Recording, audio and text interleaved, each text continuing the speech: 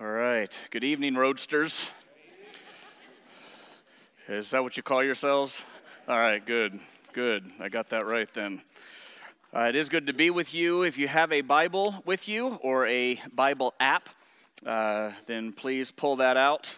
Don't use this as an opportunity to check your email, but turn with me to Judges chapter 6, if you would please. Judges chapter 6. And let's pray, and then let's look into the Lord's Word tonight. Father, we thank you for your incredible, gracious heart towards us. Lord, I thank you for this fellowship and for their pastor, for their leaders.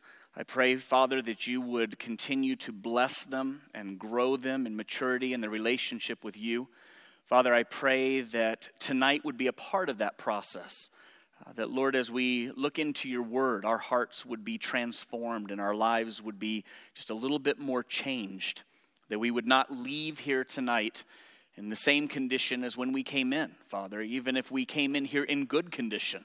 Lord, we pray that we would learn and that we would grow and that we would draw nearer to you. So, Father, may your Spirit work through your word this evening in the hearts and lives of your people. In Jesus' name, amen. Amen. Well, I guess Steve mentioned to me, he says, next time you come and teach, just share just a little bit about yourself. And I generally don't like to do that because we're not here for me. But just so that you know where I'm coming from when I approach the Word and where I'm at in my life, I am married. I've been married for 31 years.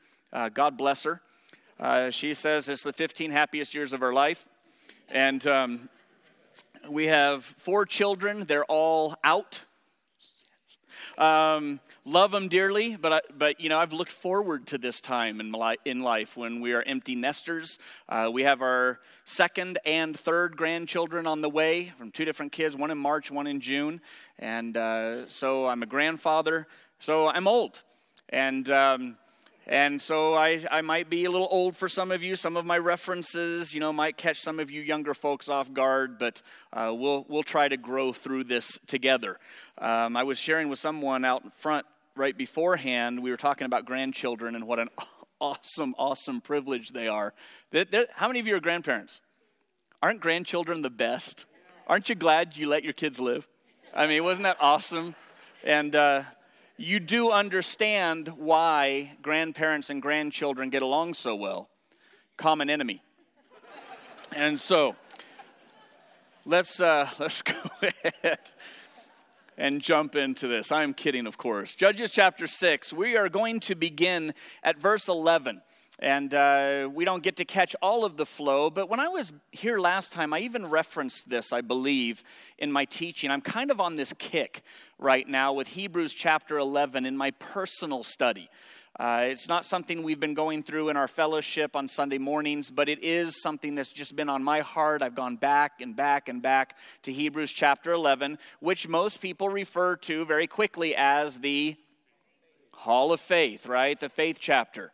I have retitled that. I have taken that upon myself to change 2,000 years probably of tradition.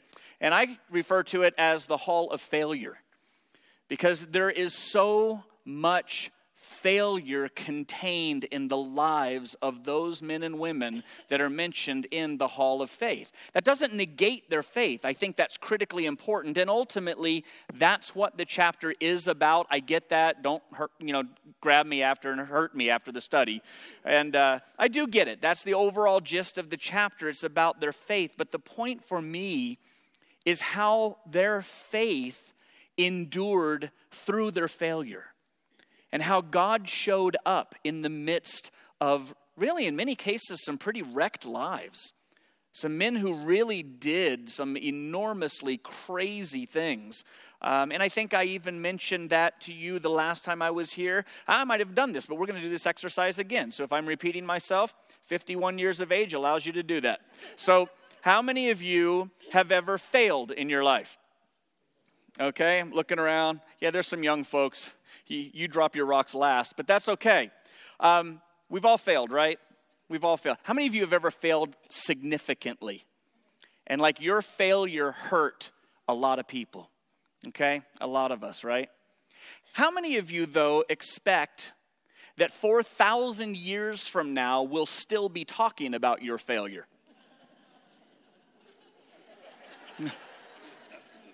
Mike, yeah, we talk about your failure all the time. Seriously, we just don't anticipate that, do we? But who do we refer to in the scripture as the father of faith? Abraham. And Abraham blew it so badly, you can't turn on your TV today and not on a news station and not see some reference to some blow up in the Middle East that is traced all the way back to Abraham's failure. But he's the father of faith. And I know the scripture declares that he is in the presence of God. So when you seem like you're overwhelmed by your failure, guys like Abraham really encourage us. Guys like Gideon, whose story we're going to look at tonight, I think can be a great encouragement to all of us, to me and for you. So let's set the stage. We are in a time of Israel's history where there's no king. God keeps raising up judges to rule and to lead the people. So the chapter begins by laying out Israel's situation. They were being oppressed by a group of people called the Midianites, who actually are related to the Israelites. Abraham, after the death of Sarah, remarried. He married a woman named Keturah. Midian was one of the offspring from that relationship. So the Midianites have come out of Abraham as well as the Israelites. But they are now at enmity with one another. The Midianites hate the Israelites hate the Midianites. And obviously, the Midianites are not even interested in following after the true and living God. They're worshiping idols. They're worshiping all sorts of false gods. Israel, meantime, keeps going through this pattern throughout the book of Judges. They go through the same pattern over and over and over again. Rebellion, right? They rebel against God. Retribution, God sells them into the hands of their enemies until they learn their lesson. Then they come back in repentance. That's the third step of this pattern. So rebellion, retribution, repentance, at which point God forgives them and they enter into a time of restoration and then finally rest, only to start the cycle all over again. Rebellion, retribution, repentance, restoration, and rest. Well, at this point in Judges chapter 6, they're at the point of retribution.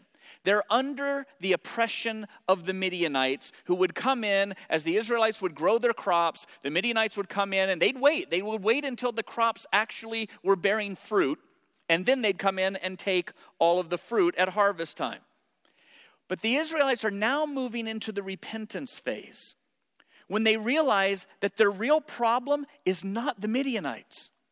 Outwardly, you would look and say, Israel, what's your problem? What are you dealing with? What do you need prayer for? And they're realizing they don't need prayer about the Midianite situation. Their disobedience to God is the real problem.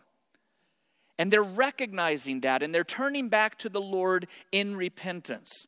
So, it says in verse 11, the angel of the Lord came and sat under the terebinth tree, which was in Ophrah. That's not Winfrey. Just to let you know, which belonged to Joash the Abiezrite, while his son Gideon threshed wheat in the winepress in order to hide it from the Midianites. All right, I think, Steve, you guys, your pastor has taught you, I am certain, that our God has a sense of humor, correct? Right? We realize that? Are we all good with that? Because every once in a while, somebody gets really bent out of shape. But they did that with Spurgeon, too. Spurgeon had an old woman come to him after a service and say, that was a great study, but this is Charles Spurgeon. He's the prince of preachers, although he may not have been known that way then. But he has this lady come up to him and say to him, I liked your message, most of it, but you just had too much humor. There was too much humor in your message. And he said, Madam, if you only knew how much I hold back. So I'm sure your pastor feels that way. I know that he's taught you that there is a sense of humor attached to our God. In fact, I think that's the one thing that in every class I have ever sat through on the attributes of God, that's the one thing they never cover, is his sense of humor. But if you ever doubt it, just take a look around. Look at who he's chosen. You say, we don't have to. We're looking right at you. And yes, he obviously has a sense of humor. This is hilarious.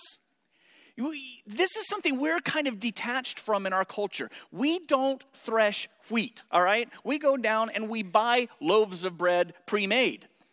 They had to thresh their wheat, which means that they would throw the stalks of wheat out onto a threshing floor. They would have either a bunch of people or oxen or something that would roll over or run over the wheat to separate the kernel of wheat inside of the husk from the chaff. The chaff was much lighter. And so then they would take what they called winnowing fans and they would toss this stuff up in the air as the wind blew through. And the wind would take the lighter chaff, the husks, and blow it away, and the heavier kernels would fall back to the ground. Okay? We all get that. But where is Gideon trying to thresh the wheat? In the winepress, hiding. How much breeze do you suppose is blowing through the winepress where he's hiding? He's got walls high enough so the Midianites can't see the wheat being thrown into the air. I just see this guy standing there throwing this up and it's all just falling right back down on top of him. And why is he hiding? Because he's scared. This is a critical point of this entire recounting of the life of Gideon. He is afraid. So he's hiding in the winepress. This hero that God chooses, terrified, scared to death. It's why I have given Gideon a nickname. I call him Super Chicken. Some of you older folks, you probably remember the cartoon Super Chicken, right? No? Come on, call for Super Chicken, right? Okay, you remember that? You younger folks, go home and YouTube it. Not now. I don't want to hear that every 30 seconds throughout the service.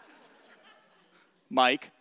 All right, so I call him Super Chicken. He's hiding out in the winepress. And get this, look what God does. Verse 12. And the angel of the Lord appeared to him and said to him, "The Lord is with you, you mighty man of valor." Now, the way I picture this, God appears right behind him as he's throwing this stuff up and he's worried about the Midianites. And God says, "Ho! Mighty man of valor." Ah! Gideon throws his winnowing fan up in the air. He's got to be terrified. This had to have scared him half to death. Mighty man of valor? And listen to Gideon's response. Verse 13, Gideon said to him, "Oh, my Lord, if the Lord is with us, why then has all this happened to us? And where are all his miracles which our fathers told us about, saying, 'Did not the Lord bring us up from Egypt?' But now the Lord has forsaken us and delivered us into the hands of the Midianites." Doesn't sound much like a man of faith right here, does he? He sounds like a man who's afraid and a man who is questioning. I think that a lot of this whole account is about God preparing Gideon. It's not even so much about, when God acts to deliver his people, it's not going to be that big a deal. It's going to be a pretty simple battle. All of this chapter and into chapter 7 is about God preparing a man who was fearful, who was a chicken, who's a sissy basically, and taking him and making him into what God declares him to be, a mighty man of valor. And so here's Gideon. He's struggling with his feeling that the Lord has forsaken them. If you care about us, if you're with us, why is all this stuff happening in our lives? Well, good grief, how many of us have asked that question? How many times have we sat with the Lord? Sometimes with a humble heart and sometimes quite arrogantly. And said, "Lord, where are you? If you had been here, this wouldn't have happened. If you cared about me, that wouldn't have happened." And it brings us to that age-old question. I suppose everyone wrestles with at some point in their life. Why is there so much suffering in this world? Well, Israel had a direct cause and effect relationship with their sin. And I think for us, it's not always cause and effect. It's not always that close a correlation. We can't look at some specific issue and necessarily say that happened because of some specific sin. But we do know that bad things happen because of sin, because of the simple reality that we live in a sinful, fallen world. And sometimes we act as Christians as though we expect that this is heaven. This isn't heaven. Newsflash. This isn't heaven. And it wasn't intended to be heaven with sin in the world. And many times it's going to creep into our lives, not even necessarily our own sin, but have you been in a place where someone else's sin causes suffering? Sure we have. That's the world in which we live and the world that we will see one day redeemed. Well, verse 14, the Lord turned to him and said, I love this, go in this might of yours, and you shall save Israel from the hand of the Midianites. Have I not sent you? So Gideon said to him, oh my Lord, how can I save Israel?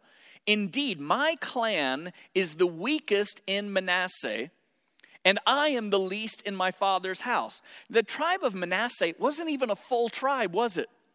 Manasseh was a half tribe. So they were a weak tribe. He says, I come from a weak tribe and a weak family within a weak tribe, and I am the weakest in my weak family within my weak tribe. And he could have thrown in, and my dad's an idolater. He could have. He doesn't seem to bring that up, but Gideon sure has a lot of excuses, doesn't he?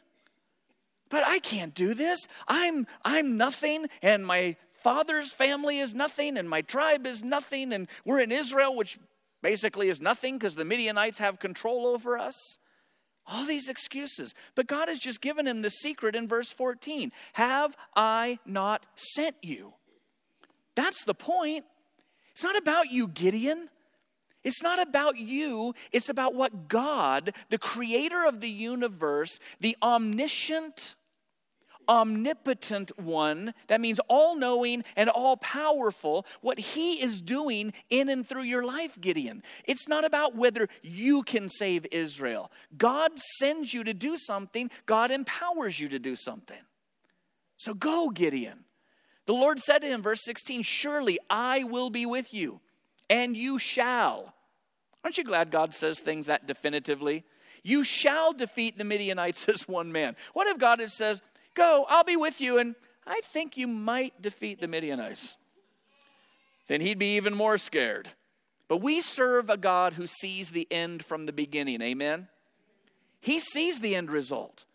We're the ones who cower and shake and tremble and hold back many times because we don't know how it's going to turn out. Rather than saying, okay, I'll go. And God's going to take this man, super chicken, and turn him into that mighty man of valor. So he said to him, Gideon said to the Lord, if now I have found favor in your sight, then show me a sign that it is you who talk with me. I guess because suddenly appearing in the winepress out of nowhere is insufficient. Wow. He says to him, show me a sign. Verse 18, do not depart from here, I pray, until I come to you and bring out my offering and set it before you. And the Lord said, I will wait until you come back. So Gideon went in and prepared a young goat. Now, this is not a short process. He goes in and prepares a young goat and unleavened bread from an ephah of flour.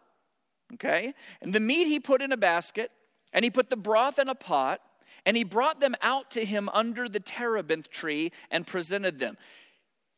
Does it remind you of Genesis chapter 18? You're going, yeah, Genesis chapter 18. Yeah, of course. Abraham. Didn't Abraham bring a meal out and offer it to God? I wonder if that's what's on his mind. I wonder if he realizes at this point that, maybe this is the Lord. And so I go in, I prepare a young goat and some unleavened bread. It was probably angel food cake. And he brings it out. And I wonder if he's thinking at this point, well, is this God? I mean, he did just kind of pop in, and I guess this will kind of be the test, and I'll see by how he responds. But I wonder if God will have dinner with me. I wonder if God will have dinner with me. It's an amazing place of fellowship, isn't it? And isn't it what the Lord has promised every single one of us? I stand at the door and knock. If any man hears my voice and opens the door, I come in and I have fellowship and communion with him. Well, the angel of God said to him, verse 20, take the meat and the unleavened bread and lay them on this rock and pour out the broth. I just put myself, listen, I try to put myself in this account. I try to put myself in their shoes or sandals and imagine what they're dealing with. He comes out with the meat and the broth, and God says, pour the broth out. But I just made this. Set it on the rock. Okay. At least he was obedient, because it says he did so. Then, verse 21, the angel of the Lord put out the end of the staff that was in his hand and touched the meat and the unleavened bread, and fire rose out of the rock and consumed the jerky and toast. I'm sorry, that's my translation. Consumed the meat and the unleavened bread. And the angel of the Lord departed out of his sight. Note that, please. Just make note of that. Fire comes from the rock, burns up the meat, burns up the bread. It's an offering that is consumed in the fire. The angel of the Lord then just disappears. Just like he popped in, he pops out. He disappeared from Gideon's sight. Now Gideon perceived, verse 22, that he was the angel of the Lord. He's not only is he a chicken, he's brilliant too. So Gideon said, alas, O Lord God, for I have seen the angel of the Lord face to face. Now he's terrified again. Why? Because he's super chicken. But he's terrified because remember what happened with Moses. When Moses said to the Lord in Exodus chapter 33, let me see your glory. And the Lord allowed Moses to see the back of his glory. But he said, you can't see my face, Moses, because no man can see my face and live. Obviously, this is on Gideon's mind, and he's thinking, oh no, that was the angel of the Lord, and I've seen him, and I'm going to die. Moses had asked to see God's glory. Gideon hadn't asked to see God's glory. He's not seeing the face of God the way that Moses even saw the back of God in his glory. He saw God manifesting apparently as a man who popped into this wine press. But now he's all freaked out, thinking that he's going to die. Then, verse 23, the Lord said to him, peace be with you, do not fear, you shall not die. And this just cracks me up. Because remember what I told you to make note of? He's disappeared. So now this voice speaks out of nowhere. Gideon's terrified already, and he hears a voice. And I don't know what that voice sounds like, probably not like mine. I don't probably have a manly enough voice to be God, but I don't know what it sounds like. Peace be with you, right? I don't know. But it comes out of nowhere. And God, you know what God's saying to him? Gideon, use your head. Use your head. You're not going to die. How are you going to go save Israel if I kill you now? Good grief. Do you ever marvel at God's patience? And do you ever marvel, so here's the second part of the question.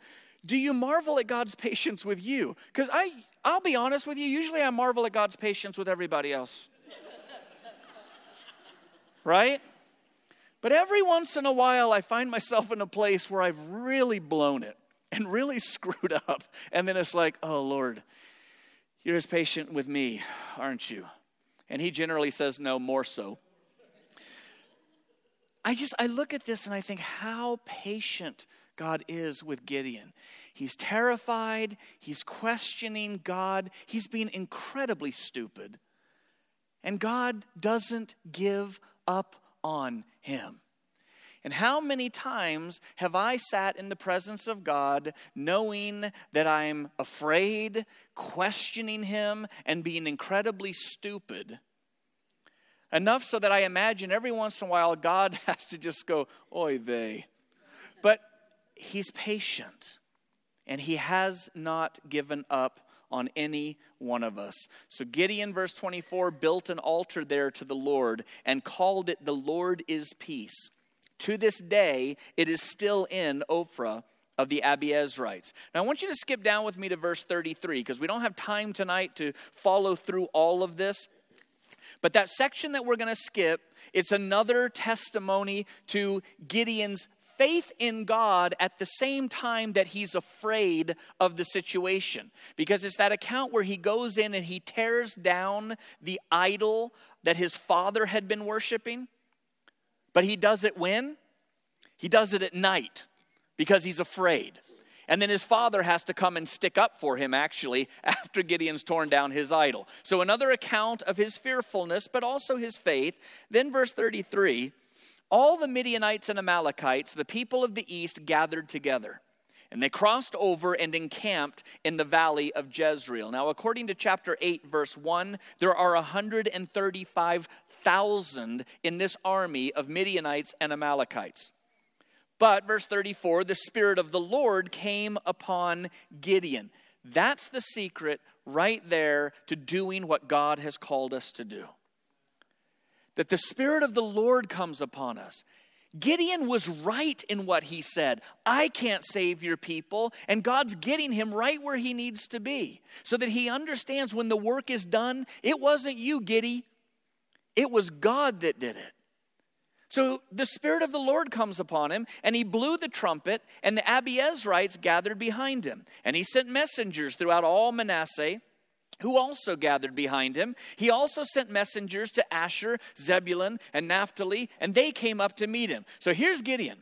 He's calling out for everybody. Come on, you Abiezrites and all you guys from these other tribes. We need an army. There's 135,000 Midianites and Amalekites on the other side, and we need an army over here. So he gets this army together, 32,000 men. That's 4-1. In case you're not that quick with the math, I wasn't. It took me a half hour to work it out today. But it's in my notes, so I know it. They're outnumbered 4-1. Those are not good odds.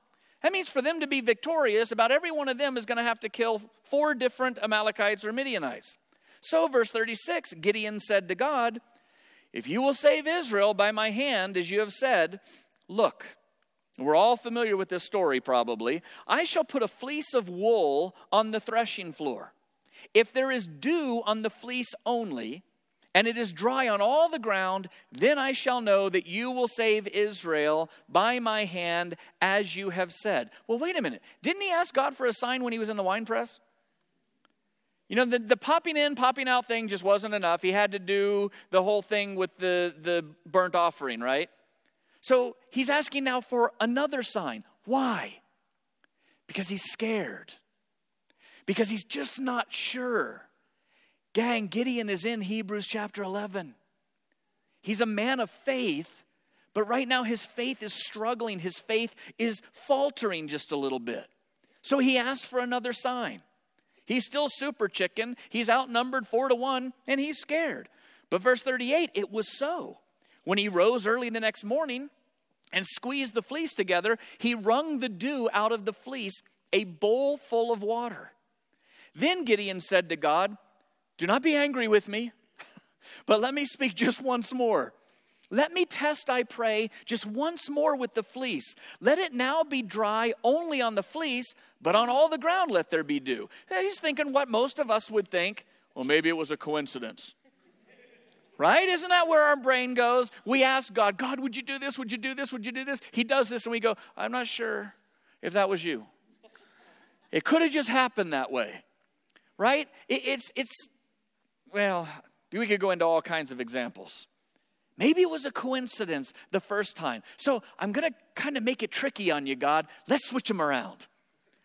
Let's see if it's really you telling me to do this. Well, verse 40, God did so that night. It was dry on the fleece only, but there was dew on all the ground. Now, what if God had said, no way, Gideon. It's no more. I appeared to you in the winepress. I disappeared from you in the winepress. I gave you my promise. I already gave you 2 signs. I consumed the offering, disappeared, and spoke to you out of nowhere. I did the dew, right here. No more, Gideon. But that's not the heart of God, is it? He's patient. He brings him through. Now, let me say this before we move on. Because a lot of Christians adopt this as normative Christianity in how we find the will of God. Okay? I am not saying never to put out a fleece, as they say. I'm not saying that we can't ever put something out there like that, but this should not be the norm. This account is not of Gideon trusting God and just laying something out to be sure that God was in it. This is a man who is wrestling with his faith. This is a man who is questioning what God wanted to do. So just be careful with that. This should not be the way that we test every single thing that we sense that God is telling us. Well, chapter 7, verse 1. Then Jerubbaal, that is Gideon, and all the people who were with him rose early and encamped beside the well of Harod, so that the camp of the Midianites was on the north side of them by the hill of Moreh in the valley. And the Lord said to Gideon, the people who are with you, that's the 32,000 against 135,000 Midianites, you're outnumbered 4-1. The people who are with you are too many for me to give the Midianites into their hands. Can I ask, does that sound logical to you? Have you ever noticed that God many times asks us to do the illogical? That's hard for me. When I went into the Navy, it was into the nuclear field. I was a nuclear reactor operator on a submarine. I was trained to be a scientist. And yeah, I know, how did I end up in the ministry? Go figure. But that just doesn't work well in my head many times when God comes along and he says, I want you to do this. Well, but God, that's illogical. I feel like Spock. That's illogical. But he says, I want you to know that I am the one who is accomplishing this work. Look what he says. Lest Israel claim glory for itself against me, saying my own hand has saved me. This is why he's going to pare their army down even more. Because if God gave them victory, they just think that they were Rambo or something, right? Well, we're outnumbered 4-1, but we went into battle, man, we took them on. Because Arnold does that in every movie I've seen him in. Right? They would think they were really something. So God says, verse 3, now therefore proclaim in the hearing of the people, saying, whoever is fearful and afraid, let him turn and depart at once from Mount Gilead. He says, I want you to stand in front of the people and tell them, if you're scared, just go home. And 22,000 of the people returned and 10,000 remained. Now, if I'm Gideon, I'm expecting some to go. I'm going to lead them home. Right? But no, 22,000 of them left. More than 2/3 of the army take off. Now they are outnumbered 13-1. There is no way they can win this battle unless God intervenes. But the Lord said to Gideon, the people are still too many. And if I'm Gideon, I'm going, what? Can we go back to that do thing again? 13-1 and that's too many? So God says, bring them down to the water and I will test them for you there. Then it will be that of whom I say to you, this one shall go with you, the same shall go with you. And of whomever I say to you, this one shall not go with you, the same shall not go. So he brought the people down to the water. And the Lord said to Gideon, everyone who laps from the water with his tongue as a dog laps, you shall set apart by himself. Likewise, everyone who gets down on his knees to drink. And the number of those who lapped, putting their hand to their mouth, was 300 men. But all the rest of the people got down on their knees to drink water. Now, God says, I want you to go down, have them drink. And I want you to observe how they're drinking. The guys that cup their hands and put it in the water and bring it up to their mouth, put them in one group. Okay? There's 9,700 of those. He says, then the guys that get down on their knees to drink the water, these guys that stick their face in the water, and I'm sorry, there were 300 of the guys that lapped. I got those confused. 300 of the guys that brought it up to their mouth. 9,700 of the guys, they get down there and they get on their hands and knees on the bank and they just stick their face in the water and they get up and they probably all had long hair and they're slinging it everywhere and that's how they drank. So there's that group. So there's 9,700 in one group, 300 in the other, and Gideon's got to be thinking to himself, oh, I'm going to lose another 300 guys. No. Then the Lord said to Gideon, by the 300 men who lapped, I will save you and deliver the Midianites into your hand. Let all the other people go, every man to his place. Now, I have heard this taught, because I was churched when I was younger. Actually, in my earlier years, I was dropped off at church because my parents, I think, enjoyed the free babysitting. But then later on, we all went to church together. So I've sat through quite a few sermons in my lifetime. And generally, what I have heard is that the guys the 300 of them who reached down into the water and brought it up to their mouth, well, they were the ones who were most alert and most observant. Therefore, they were the ones that God chose because they were ready for battle. Here's the problem with that. That completely flies in the face of every single thing that we have talked about so far, right? Everything we've looked at so far, God is taking things down to a place where there is no hope for them. So God's not taking the 300 because they're the most observant. He sends home the 9,700 manly men who got down and stuck their face in the water like mountain men and just and got up and swung their hair around. We're ready for battle. These were the tough guys. The 300 prisses who went down there. God says, there's your army.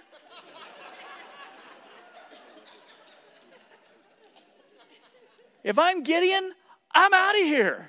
Right? There's your army. Sashay down there and take care of the Midianites.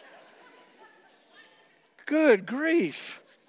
By the 300 men who lapped, I will save you and deliver the Midianites into your hand. Let all the other people go, every man to his place. And you know the story. God delivered the entire 135,000 of that army into their hands. They didn't kill every one of them, but they routed them and the rest took off. God won the battle. And how did he send them into battle? Did he send them in with their weapons and their swords and their spears and their shields and their armor and everything? No. You remember the story? We don't have time to go through it all. I'm out of time. I'm past time. I'm not apologizing. I'm just informing you that I know. But how does he send them into battle? Do they look like a big group of warriors? No. What are they carrying? Torches and pitchers, flashlights and buckets. They look like they're going to a birthday party, not to a war. These 300 guys who wouldn't get down in the mud because they might get dirty, carrying their flashlights and their little buckets, and they go into the battle. There's his army, led by Super Chicken. God wins the battle. Because for all of the joking around we've done about Gideon, and joking that has been done good-naturedly, but in reality, the man was afraid. He was obedient. Despite his fear, despite everything else that said this is illogical, he was obedient. When God said move, ultimately he moved. God had to take him through a process. There was another process of even then having to go down into the camp and hear what they were saying. I mean, even still, he was not convinced.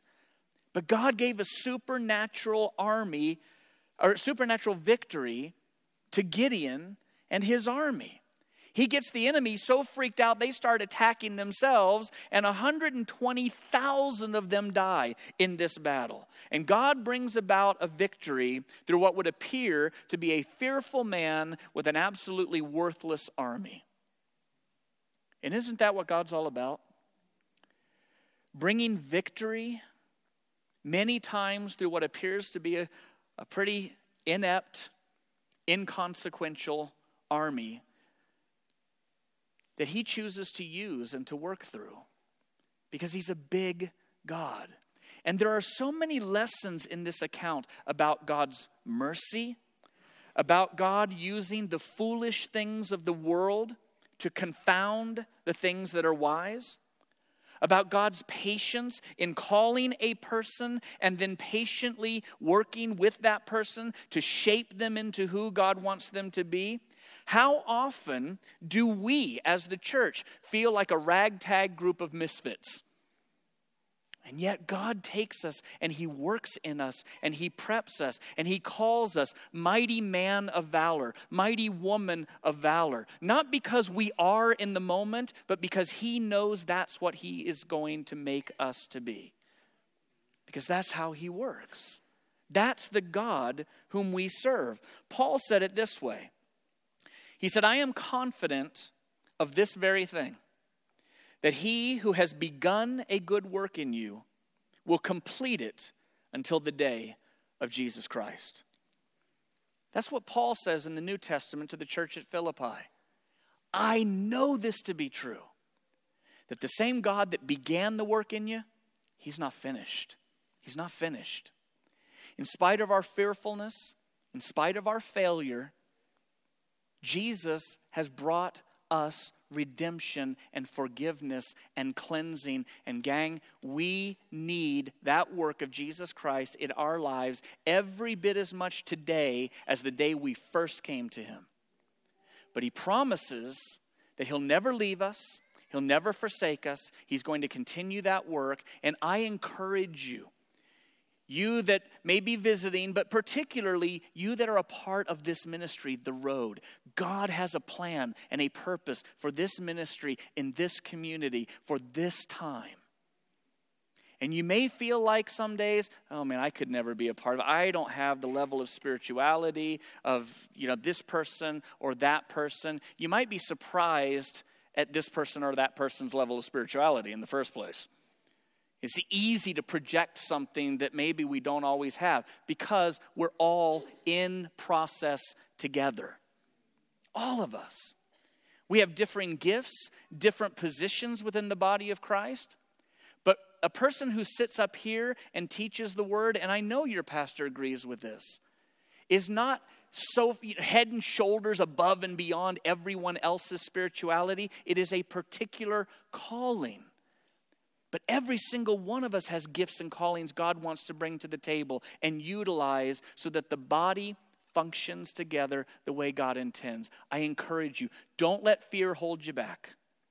Courage is not the absence of fear. Courage is standing up in spite of the fear. Courage is moving forward in spite of the fear. Courage is stepping out in the plan of God in spite of the fear. If you feel like super chicken, that's okay.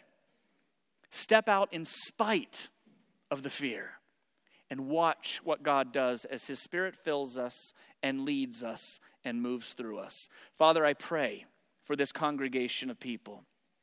I pray that you would encourage them and utilize their lives for your glory. Lord, until that day that we all stand around your throne together, roadsters and lighthousers together, and every other community within this Front Range area that knows you and loves you and worships you, and we will stand before your throne together and give you praise for the work that you do in taking lives like ours and putting us back together and using us that we might accomplish your purposes. Father, I also pray if there is anyone here tonight that has not taken that opportunity for the first time to acknowledge their own sin and look to Calvary so that their sin can be forgiven, that right now in the stillness of their heart, that would be taking place. That your Spirit would move upon their lives sovereignly to draw them to yourself, that they would understand their need for forgiveness and the reality that it is provided through the sacrifice that Jesus made on that cross, and that right now they would turn to you in faith. And then, Father, that all of us together would march forward in faith, trusting you. God, we thank you for loving us. We thank you for calling us your children. In Jesus' name we pray. And all God's people said, Amen. Let's worship.